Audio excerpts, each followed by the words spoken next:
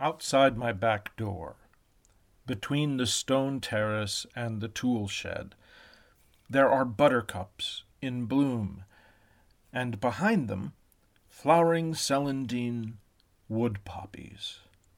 And then a golden rain tree, a locust draped in blossom. All three of these groups of plants are flowering in exactly the same shade of yellow right now. I didn't plan it this way. I didn't design this part of the garden at all. The locust tree was planted by the previous owner of the house, not by me.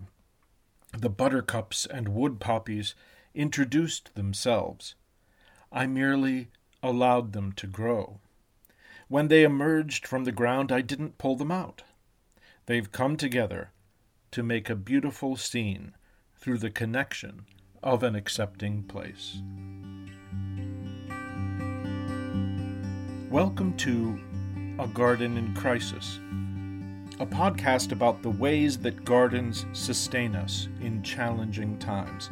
My name is Jonathan Cook. I'm a gardener at home. Professionally, I'm a researcher of human culture, working to find the potential for meaningful moments hidden within ordinary objects and experiences. Of course, very little that's happening this year can be considered ordinary.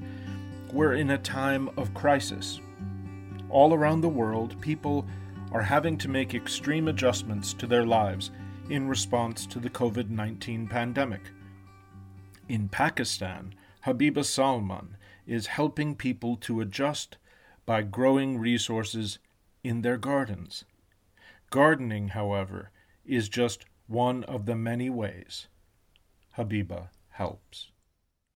Pakistan is basically blessed with, say, green economy. It can be, we can say that it has a very favorable situation over here for growing any kind of crops. The spring is just started, and towards the midsummer, then the choices get decreased. But there is a very good potential that people could do kitchen gardening, and even they could, grow something in pots. So it's a warm weather now. Nothing frozen or nothing like harsh weather or something. But it's really good. We have good rains. The soil is really rich, and it's favorable. People should do kitchen gardening. I've been working on gender-based violence and child rights and child protection related stuff as well. So I have my major in behavioral sciences. So the first thing it releases, it could help release a lot of stress, and it keeps you engaged in a very natural way. And it's just, I must say, it's meditating. It's dealing with nature and being yourself. And secondly, it's engaging and it's result oriented. You could see, you do things and you see it grow.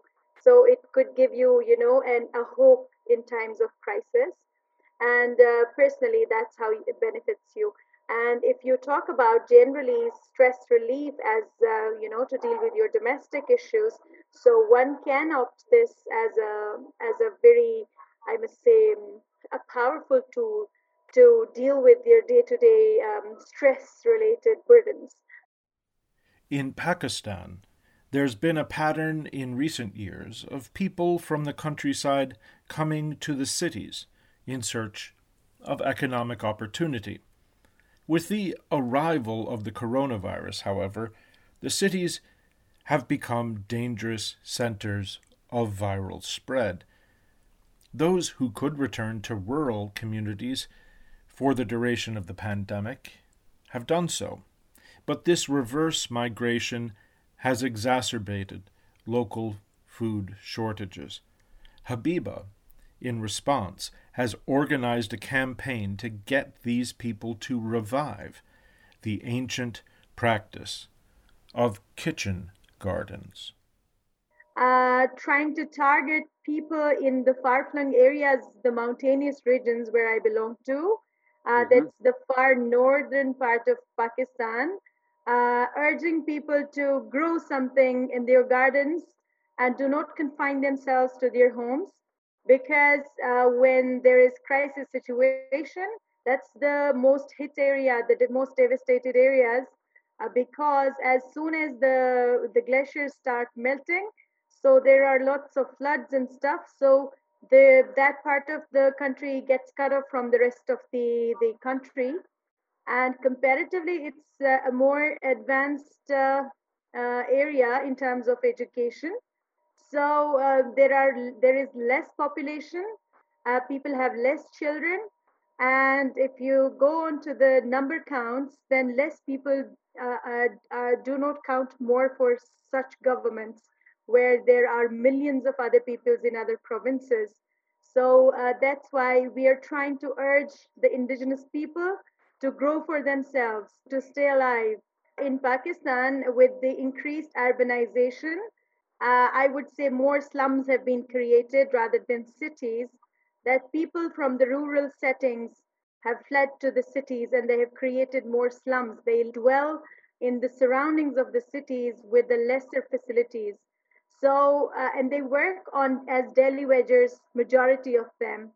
So at this time, it's really special because now those people who were working on as daily wagers are going back to the village, and when they go back to the village, then it means that they are trying to increase the burden of food insecurity.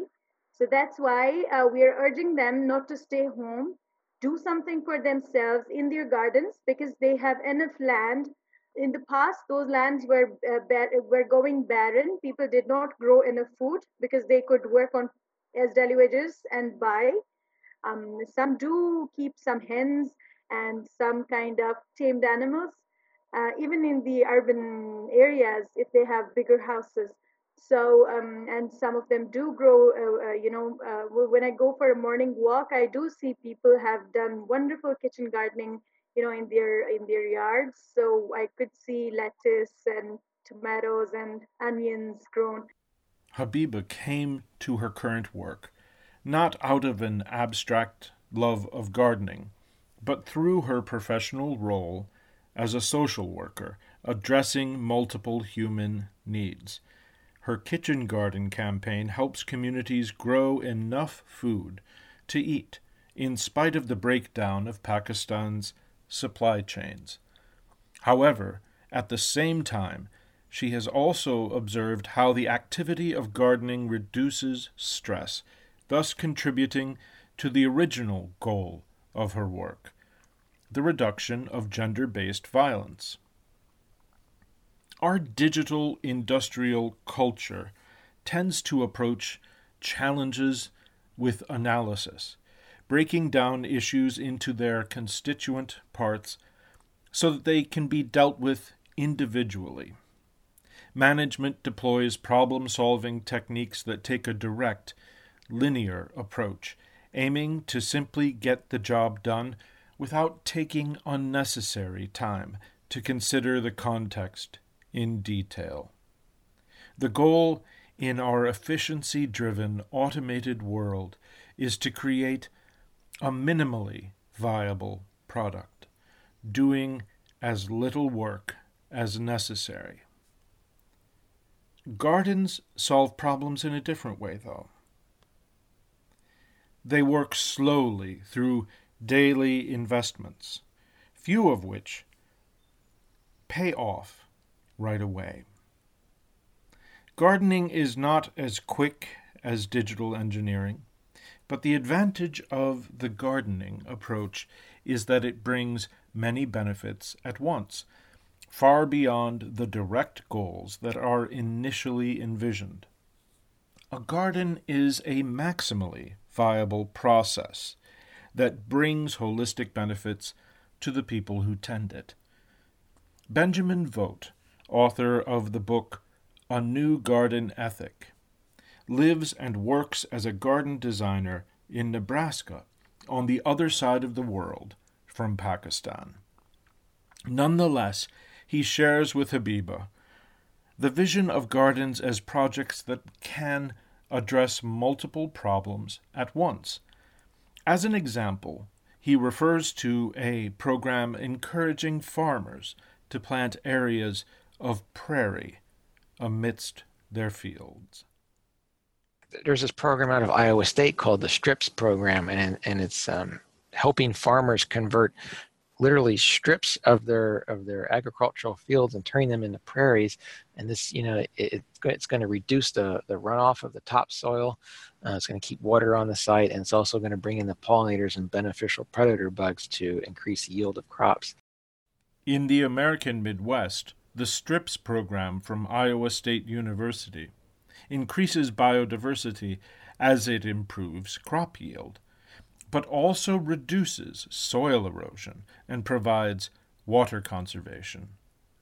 Most of us, of course, don't live out on the Great Plains.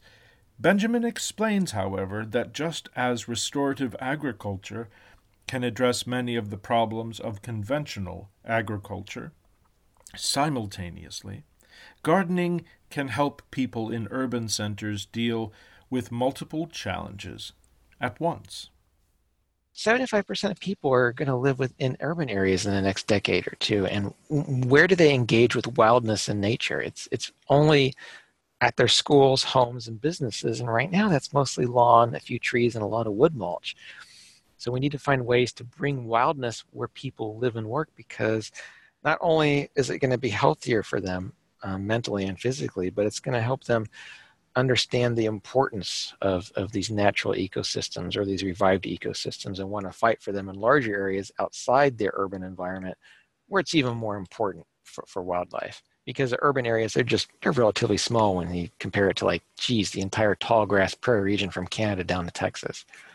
There have been several studies that I've read that show that kids who have a complex view of nature out of their classroom windows, we're not just talking lawn and a tree, but flowers and shrubs and tall trees and short trees and all kinds of birds and butterflies flying in and out of this landscape. Kids who have that view out of the classroom see improved test scores and ability to work with others in groups and generally have greater attention spans. There have been studies with hospital patients who recover faster when they have views of complex nature. So, I mean, if you look at urban areas, how they tend to be designed now, it's just a lot of concrete and a lot of lawn because that's the easiest thing to take care of. But when you have more complex nature, you're going to be lowering the heat island effect. You're going to be making sure there's less runoff the overwhelmed storm drains. You're going to be cleaning the water. You're going to be cleaning the air. And there's one study I read that said you can even increase consumer spending when it's at a greener area.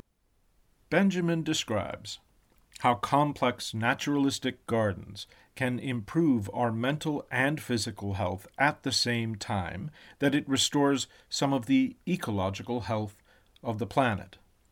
What's more, these gardens can enhance educational achievement and spur economic development. The power of a garden is that a garden isn't just for one thing. It's not a simple tool. A garden is a complex system that's up to many things at the same time. The Irish gardener, Fionnuala Collins, approaches her garden from the direction of food production at first, but through that single entry soon encounters many other aspects of growth at work in her plot. I think there's a sense of reconnecting back with food that really nourishes us and food that really, we know the source of it. We know that it has been produced in a way that's kind to nature and not against nature. One of the things that this virus is kind of teaching us is that we've become really disconnected from the source of food, from nature and from each other, that food is also our medicine. And if we can eat well, we probably have a better chance of building our immunity. And that eating well, I think, is that instinct that's coming back to a lot of people to really be mindful, if at all possible, to eat as close to the source as possible, as close to the soil. And I think that we've probably just forgotten as a species, as a culture, how to care. And it would be nice if we learned that. And we may even find that by doing that, we can slow down this trajectory that we seem to be hurtling ourselves towards and on. Fionnuala talks about how, on a literal level, the culprit in the COVID-19 pandemic is a virus.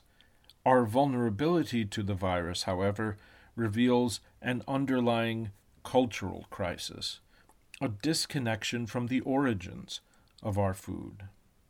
The crisis we're all going through, Fionnuala says, isn't just about a medical disease.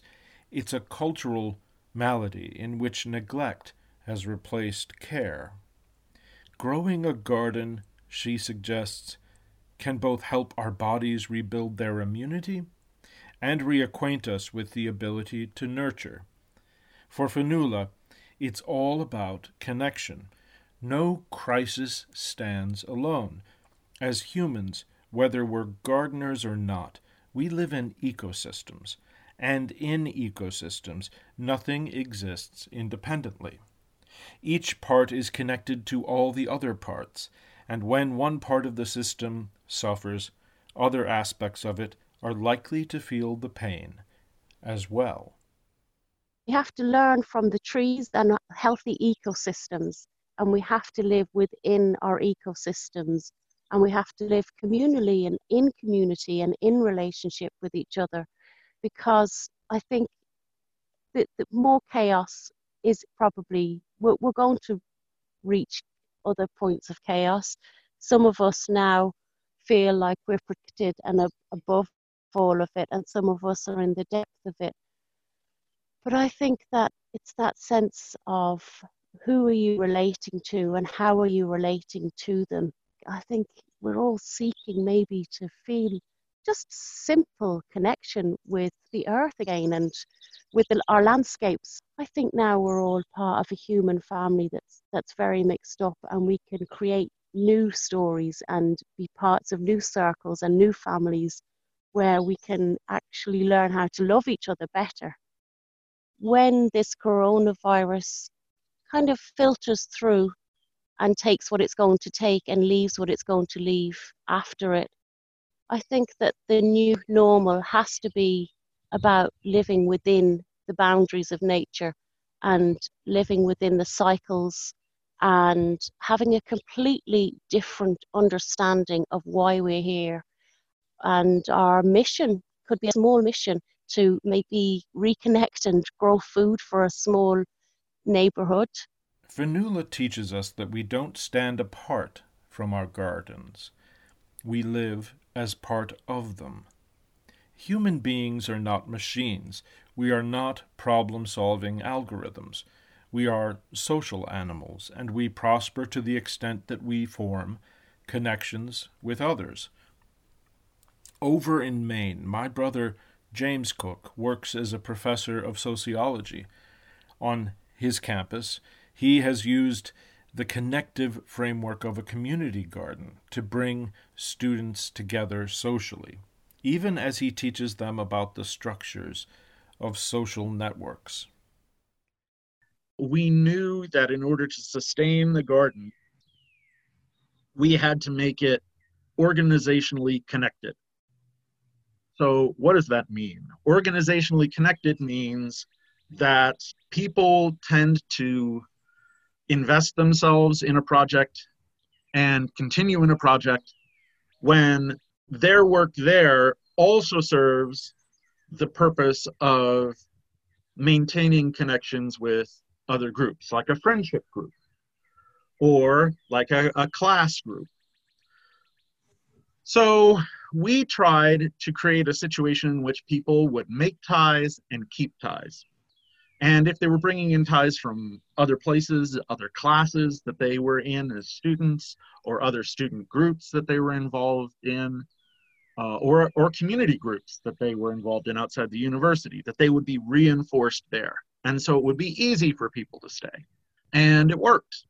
People came as individuals, but more often they came as members of groups, and they stayed as members of groups. They formed this friendship network within the garden, and it gave them that meaning. And because it had that meaning, because it gave them that social experience, we were able to continue that.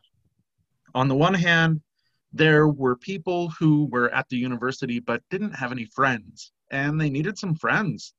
And spending time with people, weeding beds and hauling dirt is this kind of low pressure way to form friendships. There were other people who were part of class projects, and not just sociology or community psychology, but for instance, art. There was a photography class who decided to make the university's community garden part of an exhibition. And so they would come to take these pictures. They would take pictures of bees. They would take pictures of plants in various states of growth and decay. They would document changes. There were even computer science students who looked at inputs and outputs, not in computer systems, but in terms of plant systems. So what are the different inputs that go into the plant and what are its different outputs? And ran analyses based on that. The community garden at the University of Maine crossed disciplinary boundaries, blending sociology, biology, economics, art, and psychology, all into one project. It was a place to study, but also a place for people to be together, to grow a human culture through horticulture. There are two perspectives from which to consider a garden in crisis. On the one hand, we can focus on the problems that we are facing. When a crisis such as COVID-19 arrives, it doesn't come alone. Challenges are connected. The coronavirus pandemic has been damaging not only because the virus is robust, but because humans have built a global commercial culture that assists in the pathogen's spread. The social damage inflicted by the pandemic wouldn't be so extreme if we hadn't already adopted an economic system that depends upon vast economic inequalities, with the majority of the wealth hoarded by a small number of people. On the other hand, the interconnection of our problems makes it possible for us to respond with interconnected solutions. In a garden, after all, the plants that we grow are not as separate as they would at first appear to be from a casual view above the surface of the ground. In the soil, mycelial networks of fungus form connections between the roots of different plants, with resources flowing through underground channels to create and maintain a complex living system. When we choose to involve ourselves in that system as gardeners, we become connected as well, in many ways. Gardens are centers of regeneration in our bodies, our minds, our communities, and our ecologies. A garden gives as it takes. Take some time, then, to grow something this week, and you won't be sorry that you did. Another episode of A Garden in Crisis comes next week, and until then you can find a transcript of this episode and other episodes as they come at agardenincrisis.com. The music that you're hearing now, and at the beginning of each episode, is by Jason Shaw from the album Audionautics.